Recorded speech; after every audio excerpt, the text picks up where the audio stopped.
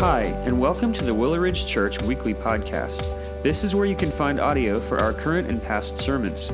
We hope that you enjoy this week's installment, and be sure to check back next week to hear the latest message. Thanks for listening.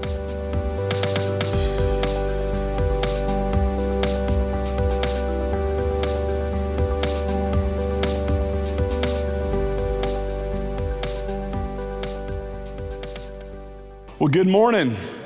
If you've got your Bibles with you, go and open them up to James chapter 3.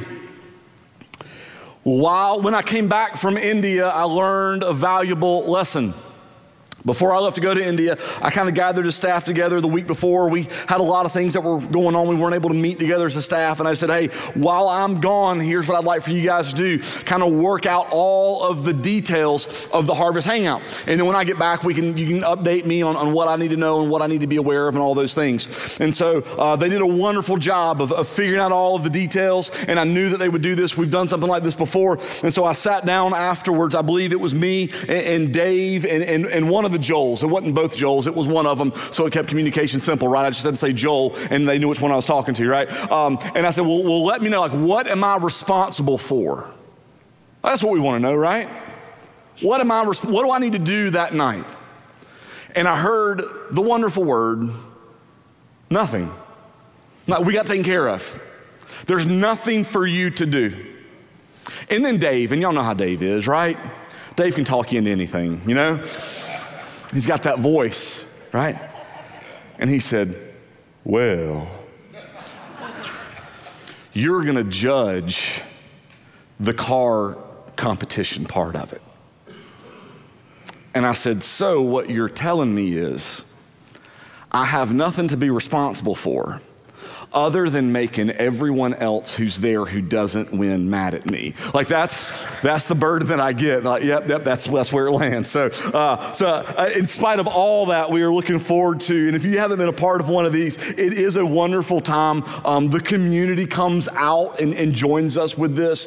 And so I just want to encourage you. We would obviously love for you to come out and to have a game and to have a car set up and to serve and do those things. But we also want you to come out with your family and participate in the night. We want you to invite your friends. We want you to invite your neighbors. We want you to have an opportunity where we can come and bless them and bless our community and engage in conversations and in relationships. And then at the end of the night, I'll make 95% of you angry with me when I don't choose yours, right? And I will say this, on the night of it, I am going to ask 2 people to join me in being the judges so that I'm not the only one getting dirty looks, all right? So we'll go from there. I do want to mention yesterday was Man Camp. It's been years. Man Camp was something that happened here at Willow Ridge when I got here, and for a lot of different reasons, it was time to take a break from Man Camp, and God really led Jared and his team to bring it back, and we had that yesterday, and it was a blast, and I shared this with Jared as we all went out, a large group of guys onto him and Gwen's property, and they invited us out there, and it was just a wonderful time of fellowship, and the activities were great, and the food was wonderful, and the fellowship was even better.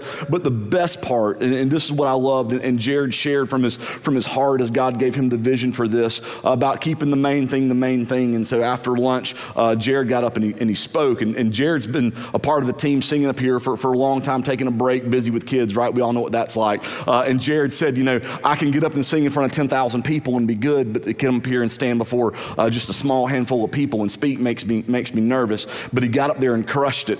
And here's what he said. I just want to give you the cliff notes because one day, man, I'm going to be out of town and I'm going to need you to come and preach because they need to hear this message, right? He said, what does it mean to be a man? And there's a lot of ways that a lot of different people are defining that. He said, what does it mean to be a man? And he went and he said, let's see what Scripture says. And he read, and it's not on the screen, and I apologize, but 1 Corinthians 16, 13 through 14, be watchful, stand firm in faith, act like men, be strong. Let all that you do be done in love. Just a wonderful picture of what it means. So Jared, I just want to say thank you for all that y'all did, your team, everybody, y'all crushed it yesterday. But the best thing is, man, you listened to the Lord and the Lord shared this with you. And we're going to find bigger audiences for you to share that with, all right? We're going to keep going with that. And wonderful job. So thank you, man. Well, we're going to jump in this morning in James chapter 3. And before I do this, I want to say something. As when you become a parent, and the longer you are a parent, the more you recognize all the stuff that your parents went through with you, right? Amen, that's what we realize. And here's what I've come to know, both in my study of Scripture, my being a parent, and have been parented in my life, that when you hear a correction more than once, you need to draw at least two conclusions from that. So someone corrects you over and over again with the same thing, there's two things that immediately need to resonate in your mind. Conclusion number one, what they're correcting me about is important. It is valuable to the person who is saying it. And so if the correction is with your child, clean your room, clean your room, clean your room, what you're communicating to them is, it's important for me that your room is clean, so clean it. When your boss at work says, don't be late, don't be late, don't be late, right?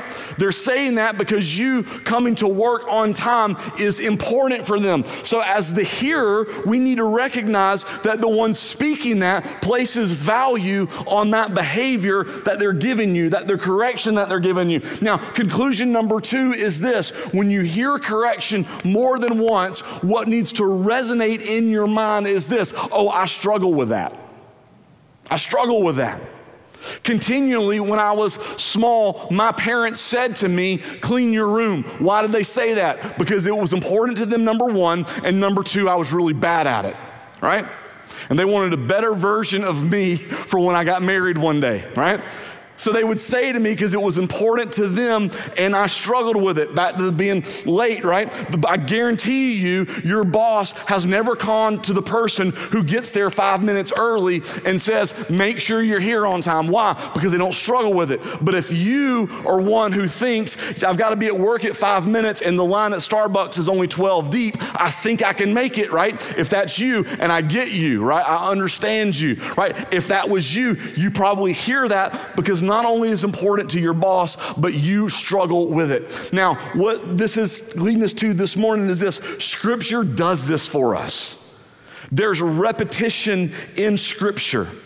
Oftentimes in certain books, one of the authors will seem to harp on a point over and over again, or it will be a consistent theme of Scripture. In fact, one of the things that I teach people as I have taught before and will teach again, teaching people how to read the Bible, to study techniques that we can use. I say, when you see things, when you see words that are repeated, underline them, and then after you've read back, come back and look at those words that are underlined and ask yourself this question: why is the author repeating these words over and over and over again? Well, because it's important to the author, and as something that you probably struggle with, that humanity struggles with. So when we see repetition, we need to take note because it's important. And one of the things of repetition in the Bible is the tongue, the mouth, our words. It's something that we consistently see from Scripture. And so we're going to look at that in the entirety of Scripture here in just a moment to give us some context for James 3. But what I wanted to paint a picture for you in your mind like this. The tongue, your mouth, your words are like a hammer. Like a hammer. What you think about a hammer? A hammer is a tool. A hammer is an instrument that when given to someone can become a great source of power and blessing and goodness, right? A hammer can be used to build. A hammer can be used to create. And a hammer can be used to provide in the same way that a tongue can. But also a hammer in the hands of a wrong person can do great harm. It can be used to destroy. It can be used to attack. And even a hammer given to the hand of a person who's ignorant about the proper things to do with a hammer, even though not intentionally, can be used not for benefit, but for harm. And this is what the Bible teaches us about the tongue. This is what the Bible teaches us about our mouth, about our words, and all the way through Scripture. So I'm going to kind of hit some high points. This is not all the Bible verses, but it is a lot of them that I want us to see this about the tongue. In Proverbs chapter 12, verse 18, there is one whose rash words are like sword thrusts, but the tongue of the wise brings healing. Proverbs 18:21, death and life are in the power of the tongue, and those who love it will eat its fruits. Proverbs 13:3, whoever guards his mouth preserves his life. He who opens wide his lips comes to ruin. So in Proverbs, in this book of wisdom, what we see is this contrast of death or life, of good or bad, of help or harm that can come from the tongue, both to those who stand in the way of it and to the person who uses it. And Jesus also speaks to the tongue as well, at least in two different times. In Matthew chapter 12, starting verse 34, Jesus says, you brood of vipers, how can you speak good when you are evil? For out of the abundance of the heart, the mouth speaks. The good person out of his good treasure brings forth good, and the evil person out of his evil treasure brings forth evil. I tell you, on the day of judgment, people will give account of every careless word they speak. For by your words you will be justified, and by your words you will be condemned. Matthew 15:18. But what comes out of the mouth proceeds from the heart, and this defiles a person. It's continued on in the New Testament. Paul communicates this with some of his churches that he writes to. Ephesians 4:29. Let no corrupting talk come out of your mouths, but only such as is good for building up, as fits the occasion, that it may give grace to those who hear. Colossians 3:8. But now you must put them away, all away. Anger, wrath, malice, slander, and obscene talk from your mouth. Later on in Colossians 4, verse 6, let your speech always be gracious, seasoned with salt, so that you may know how you ought to answer each person. And then bringing us to James, James has already addressed this in James 1:26. If anyone thinks he is religious and does not bridle his tongue but deceives his heart, this person's religion is worthless. So from Old Testament wisdom to the teachings of Christ to the writings of the apostles, what we find is this, that our words matter and that they matter greatly. Now, when we're going to talk about the tongue, when I say the tongue, we're supposed to say the tongue over and over again. Think your mouth, your words, the intent of this. What I want us to kind of understand that some of us, right, we use this word oftentimes in our culture. I think I've heard it more recently in the last maybe 5 years than I ever heard is, this person or that person needs to develop a filter, right? Right? Some of us, we don't have a filter. We have a basketball goal hoop, right? There's something that's there, but there's holes all in it, and it's just going through whatever's there, right? And so we think that we just need to develop a filter. We just need to stop saying what we are thinking. We need to process through that and think through that, right? But instead, I don't want us to come with the simplicity that they or me or you need to just develop a filter. And instead, what I want us to get to is that what we're talking about is a spiritual discipline that changes who I am. It transforms us through the power of Christ, and now it transforms how I think, and then transforms then how I use my words. So it's not just the manifestation of what we say, but it's the heart of the person who says it. So it's not just enough to say, I'm going to sit there and swallow that, all right? There's a part of that. There's a part of wisdom and timing in our words that matter. But for more so for us is what's coming from the heart that leads to the words that we say, right? And that's what we want to get to. That's what we want to understand. So let's start in James chapter 3, start in verse 1. We'll read all the way through verse 12. James writes and says, not many of you should become teachers, my brothers, for you know that we who teach will be judged with greater strictness. For we all stumble in many ways. And if anyone does not stumble in what he says, he's a perfect man, able also to bridle his whole body. If we put bits in the mouths of horses so that they obey us, we guide their whole bodies as well. Look at the ships also. Though they are large and driven by strong winds, they are guided by a very small rudder, wherever the will of the pilot directs. So also the tongue is a small member, yet it boasts of great things. How great a forest is set ablaze by such a small fire! And the tongue is a fire and a world of unrighteousness. The tongue is set among our members, staining the whole body, setting on fire the entire course of life, and set on fire by hell. For every kind of beast and bird, of reptile and sea creature can be tamed and has been tamed by mankind, but no human being can tame the tongue. It is a restless evil full of deadly poison. With it we bless our Lord and Father, and with it we curse people who are made in the likeness of God. From the same mouth comes blessing and cursing. My brothers, these things ought not to be so.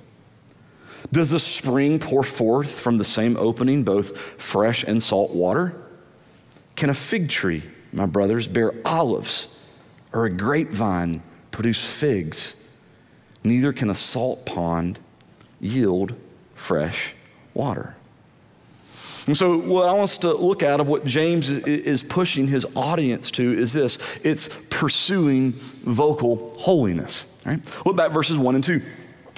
Not many of you should become teachers, my brothers, for you know that we who teach will be judged with greater strictness. For we all stumble in many ways, and if anyone does not stumble in what he says, he is a perfect man, able also to bridle his whole body. So the Bible is clear, right, that you and I are to, as followers of Jesus Christ, as those who say that I identify in his death, burial, and resurrection, I've been saved by him. I'm a son, I'm a daughter, I'm a child of the living God. That you and I are to pursue holiness. And we are to desire what's set in us is to no longer hold on to the sinful characteristics, traits, and patterns of our life, right? But instead replace them with the desire for holiness, right? When Peter writes in 1 Peter chapter 1, he reminds his audience of Leviticus 19 and 20, where God says to his people, be holy as I am holy.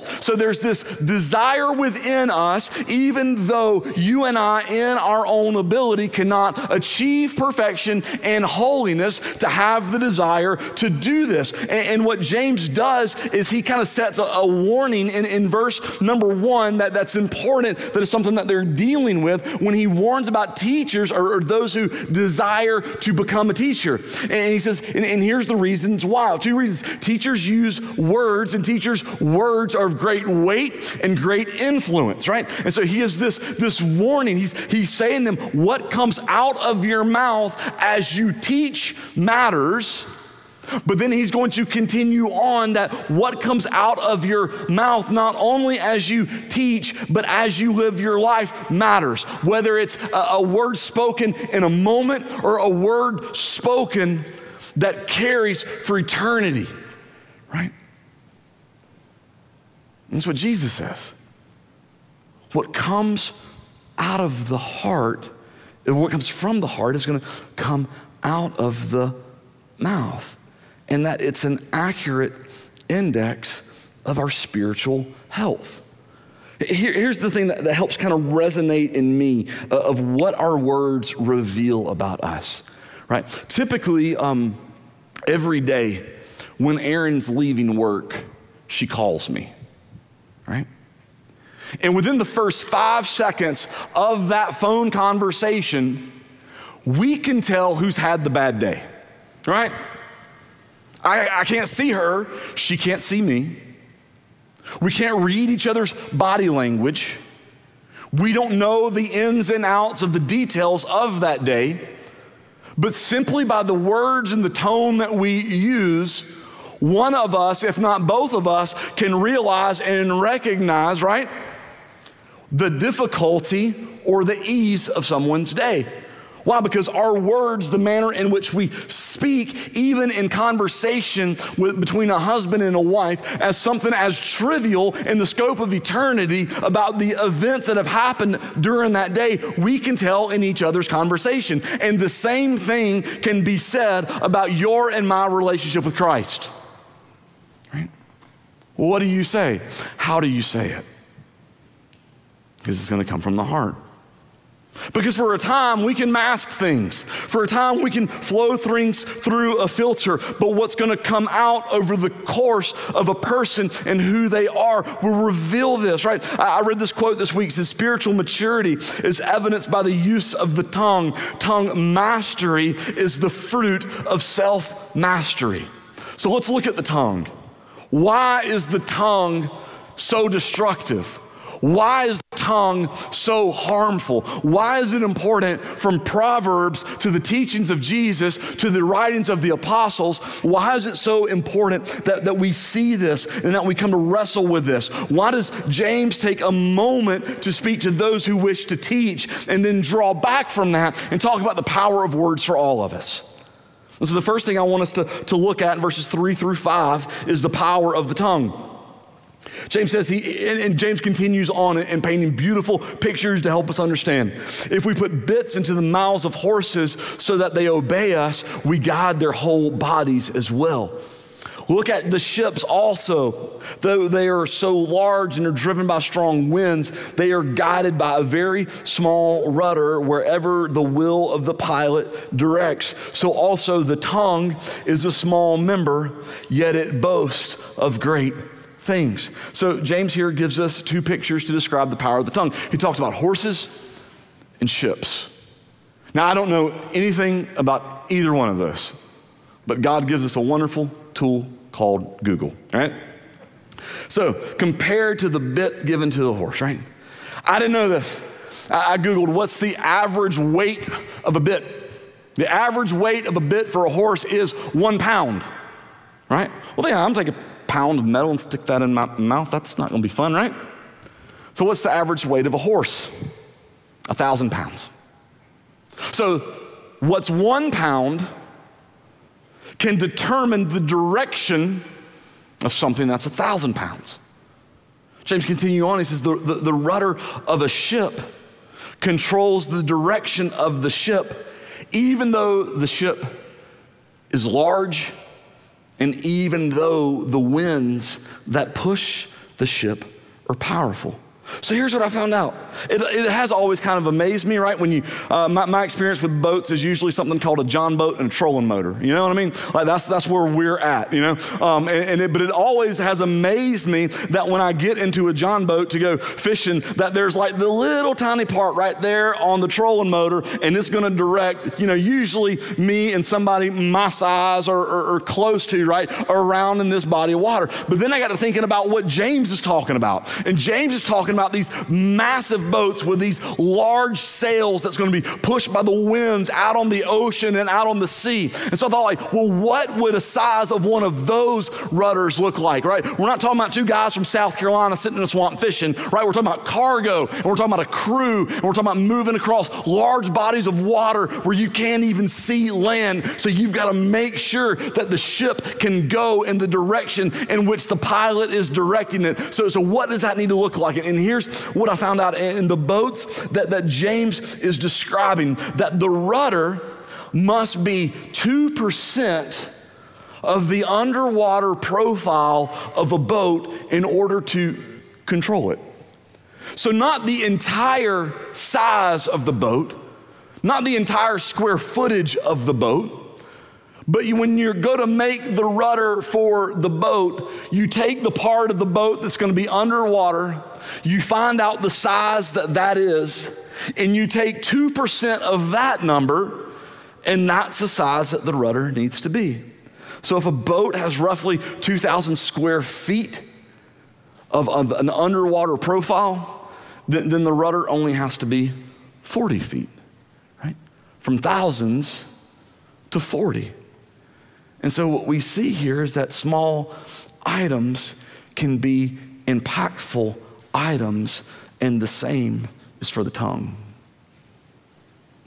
In all my years of ministry, coming close to 20 years of ministry now, in all the times that God's given me the ability and the opportunity to sit down and counsel with men and women and kids, the number one area of hurt that people share, it's not about something physically that's happened to them. It's not about something financially that's happened to them. It's not about something that's been taken from them. When I look back over 20 years, more conversations than I could even count, the number one area that rises to the top of the hurt that people struggle with and can't seem to move past in their life are the words of destruction that are spoken to them. I'm not talking about words of correction. I'm talking about words of destruction, words of hurt, words of pain. Paul says that just as,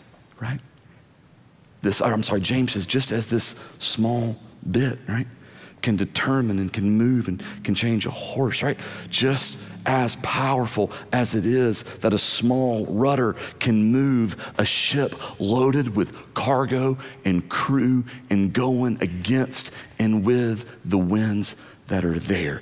As much power as you can imagine in that, so too is the tongue, especially when the tongue brings words of destruction. So let's look at the destruction of the tongue. He continues on painting pictures in verses 6 through 8. He says, and the tongue is a fire, a world of unrighteousness. The tongue is set among our members, staining the whole body, setting on the fire the entire course of life, and set on fire by hell. For every kind of beast and bird, of reptile and sea creature can be tamed and has been tamed by mankind. But no human being can tame the tongue. It is a restless evil, full of deadly poison. So two illustrations that I want us to look at that he does about the destruction of a tongue is James says the tongue is a fire. Think about what starts a fire? A spark. A spark. So a couple months ago, we were cleaning in our garden and cleaning out some tree limbs, and some things were dead, and I had a burn pile that needed to be burned in the backyard. So I called a neighbor of mine and said, hey, one of the best conversations I've had in a long time. I said, hey, you still got that blowtorch? He said, yeah. I said, could you bring it down? All right, I need to burn some stuff. He said, absolutely, right? So he comes down and brings this blowtorch. And I'm not talking like one of those welding ones, that you get at Lowe's. I'm talking like the full blowtorch, And we hook it up to a propane tank. And I'm like a kid in a candy shop. It's like Christmas morning. I get a blowtorch. Don't play with fire, kids, right? We're using this as trained experts, but I've got to set this burn pile on fire, right? And let's do this quick. So I get there and we turn on the propane, and then he says to me, well, we've got to start it, right? Yeah. How are we going to do that? He says, well, you're going to have to take a lighter and get really close to that and just get a spark and get your hand out of the way. And I said, okay, have you done this before? He said, yeah. I said, well, why don't you do it? He said, because it ain't my yard, right? And so I walk over there and I got the lighter and I'm clicking the lighter trying to get it to work, and it's just spark, spark, spark, spark, spark, spark. And I'm getting kind of nervous now, right? Because I like my hands, And so he's like, that'll be enough, that'll be enough, that'll be enough. And so we get it over there and it sparked, right? And then the torch was lit and we lit the fire and we burned up all the limbs and branches and things that needed to be burned, right? But just from a simple spark that was created, all that needed to be destroyed was destroyed. And in the same way, the words we use can destroy a life, right? If you've ever talked with someone who's experienced verbal abuse in their life and ask them what that was like, on a rare occasion do they say, I lived in a home where I was constantly yelled at. Like, that happens. But more times than not, the verbal abuse that people experience are not the deep cuts that come at them, but instead they're the small cuts that increase over time and over time and over time, and they matter, right? And what we begin to see are these small moments of words matter because it's a spark that starts a fire and then destroys as it consumes what lies in its path. And James says this is what we can be.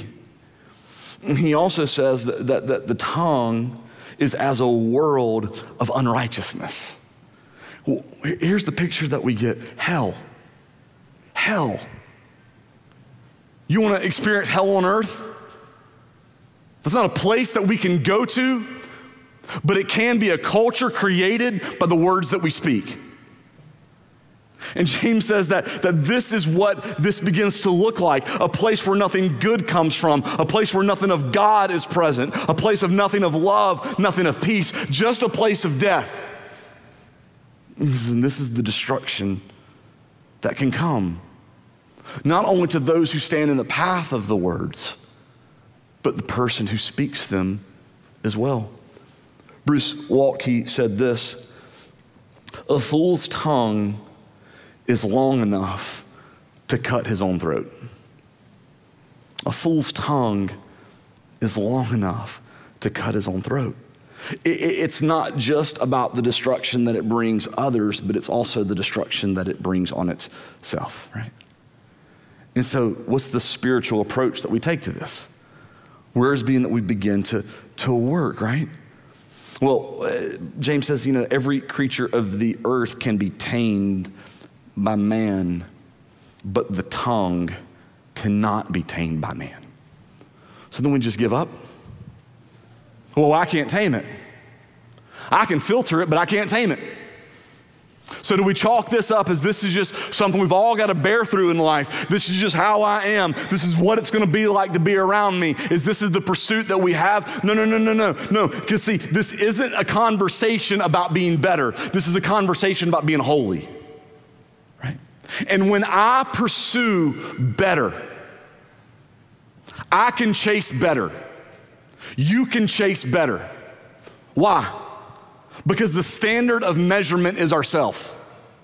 Where am I at? Then I want to get better, and I want to get better, and I want to get better. And every single time in the movement of the journey, in the pursuit of the journey of better, I am the standard. But when I move off of better, and I pursue holiness, and I pursue godliness, I begin to realize that I don't need more of me to get better, but I need more of God to get holy. And in that, he's the standard, and he's the means, and he's the power. So we see the power of the tongue. We see the destructive nature of the tongue. And I want us to look at the inconsistency of the tongue as we look at this in James 3:9-12. With it we bless our Lord and Father, and with it we curse people who are made in the image and likeness of God. From the same mouth come blessing and cursing. My brothers, these things ought not be so. Does a spring pour forth from the same opening both fresh and salt water? Neither can a fig tree, my brothers, bear olives, or a grapevine produce figs. Neither can a salt pond yield fresh water. So the tongue in all of this shows the inconsistency of what we say we are to who we really are. He says, with this you bless the Father, but you curse his people who are made in his image and in his likeness. You can't do that. You can't praise God and curse one another and say you're good. James says these two truths, they cannot align. I cannot claim love for God yet hate his people. He says, can a spring have fresh and salt water? No. Can a salt pond produce fresh water? No. Can a fig tree produce olives? No. Can a grapevine produce figs? No. It shows who you really are by what comes from your mouth. So what do we do? What do we walk out from here? Should we just look at these muscles that reside in our mouth and shake our fist at God for even giving him to us? Like, what do we do? What do we do? I think it's important for us to understand the purpose of the tongue. In Psalm 51, it's my favorite psalm in Scripture. David, who, I get David, right? We were talking in my men's group on Thursday at lunch about the guys in the Old Testament and different ones that we identify with, and so much of David's struggle in life. Like, I get David so often, so I love to read his psalms that he writes. But David, after Nathan the prophet addressed David's sin with Bathsheba, David experiences this great amount of brokenness. And David's brought death and destruction and hurt and pain to some of the closest people to him, to some of the most loyal people to him. And in Psalm 51, David begins to write about his interaction with the Lord as David goes through the reality of what he's done. And in Psalm 51, in the earlier verses, David asked God to forgive him and to cleanse him. David shares his desires to be transformed by God and given a clean heart. And then he says this in verse 13 in Psalm 51. He says, "Then I will teach transgressors your ways, and sinners will return to you. Deliver me from blood guiltiness, O God of my salvation. And my tongue will sing aloud of your righteousness. O Lord, open my lips, and my mouth will declare your praise." So David paints this picture. He says, as a person who stood in the overwhelming beauty that is the forgiveness of God, who desires transformation, who desires cleansing, that God, in your faithfulness, I'm gonna do something. And it's gonna come from my mouth. David says that from my mouth, I'm gonna teach transgressors your way. As one who's been saved, I'm gonna bring the gospel to those who haven't heard. That I'm going to see that sinners return to you. That out of what you've brought me out of, I'm going to share the story of God and his faithfulness, and his people will return to him. David says that from my mouth, my tongue will sing aloud of your righteousness. O Lord, open my lips, and my mouth will declare your praise. You ever wonder why we gather in here and sing? And that all throughout Scripture, God has his people do that? Consistently throughout Scripture, God doesn't say, gather together and build me stuff. We see it, not consistently. We can do it, not every time. Do you ever wonder why we gather together and sing and don't gather together in here and write? We see God call people to write and they do it, and God calls us to write and we do it, but consistently throughout Scripture is we sing. Why? Because God wants to hear it. God wants to hear it. I love when my kids talk to me. I love when my kids tell me how their day's going, good and bad.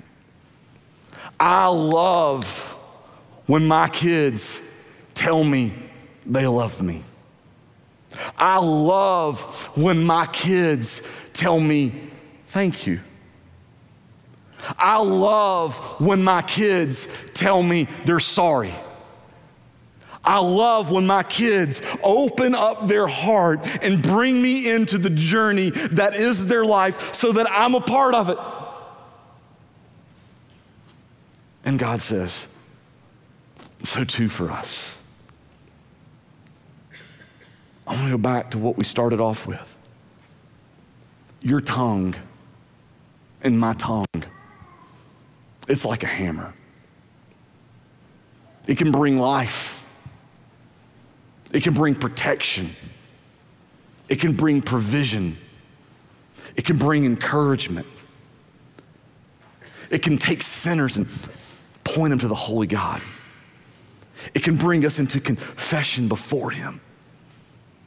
Or our tongue can be like a hammer and be used for destruction, for pain, for hurt. And close with this. Are you building or are you destroying? Because what's in your heart is going to come from your mouth. Would you pray with me? God, we come to you this morning, Lord, in the grace and the goodness of who you are. And Lord, we thank you that as you took us and as you put our bodies together and as you made us, you gave us a tool. You gave us a mouth. You gave us a tongue, Lord, that we could use to share life and to share hope and to share truth, to use for correction and for purpose and for meaning, to sing praises to you, to offer prayers to you, to tell others of you. Lord, we thank you for that. We thank you that we're able to communicate with one another. We thank you, Lord, that we're able to talk about the hope that we have in Christ. It's not simply a thought that resonates in us or a feeling that we have, but we can communicate it. We can share it. We can praise you for it. And so, God, I thank you. But like so many other things, Lord, that you've given us, to all use them for your glory and for your renown and for our good. Lord, we've perverted it. We've manipulated it. We've taken it not to be used as the instrument that you've given us as an instrument of life, but we've taken it and we've used it as an instrument of death. When we gossip, when we cut others, when we slander, when we speak ill will, when we delight with it in the misery of others, when we speak of things that we long other than you, when we abuse, when we lie.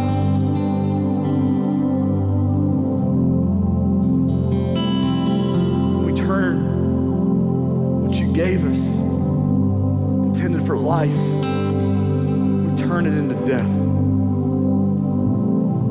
Lord, we've all done it. Today, Lord, I pray that we would see the error of our ways.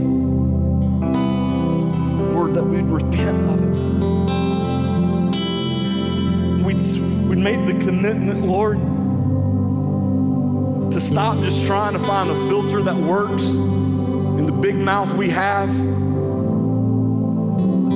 and start desiring for a pursuit of holiness that resonates in our heart and shows in our mouth.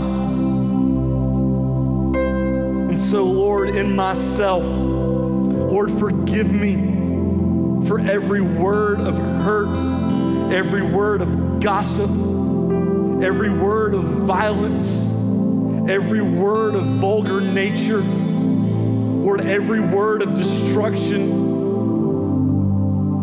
Lord, and put within me, build and grow and strengthen within me,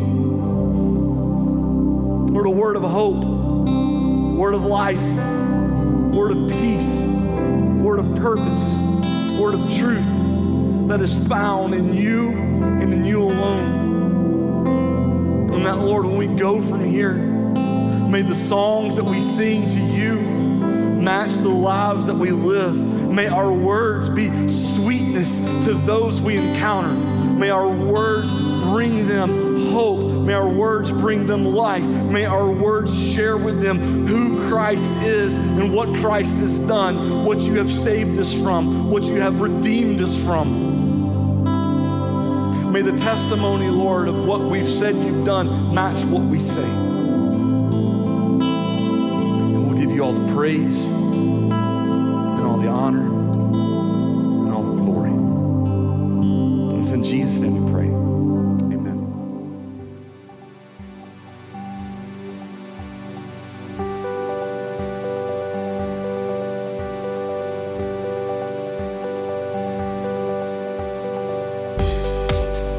Thanks again for listening to the Willow Ridge Church Weekly Podcast. We hope that you enjoyed listening to this week's message.